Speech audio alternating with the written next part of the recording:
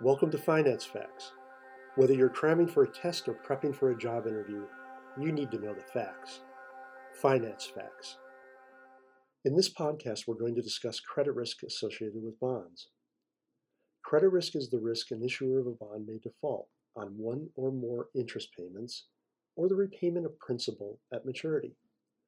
The holder of the bond may experience a partial or total loss.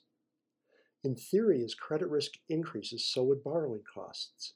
However, the credit markets can be complex at times, and there are ample mechanisms available to reduce borrowing costs. For example, providing collateral in the form of cash, investable securities, or claims on tangible property. Another mechanism to reduce credit risk might be a credit default swap, or CDS.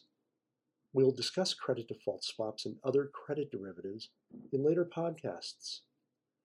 A purchaser of a bond can ensure interest rates properly reflect risk by evaluating credit ratings provided by the credit ratings agencies.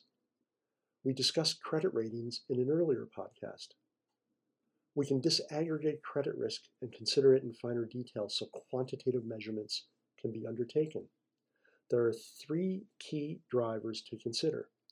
First, default risk, or the risk the issuer of a bond will fail to make one or more interest payments or repay principal at maturity. Second, downgrade risk, or the risk the bond we hold might be downgraded by the ratings agencies.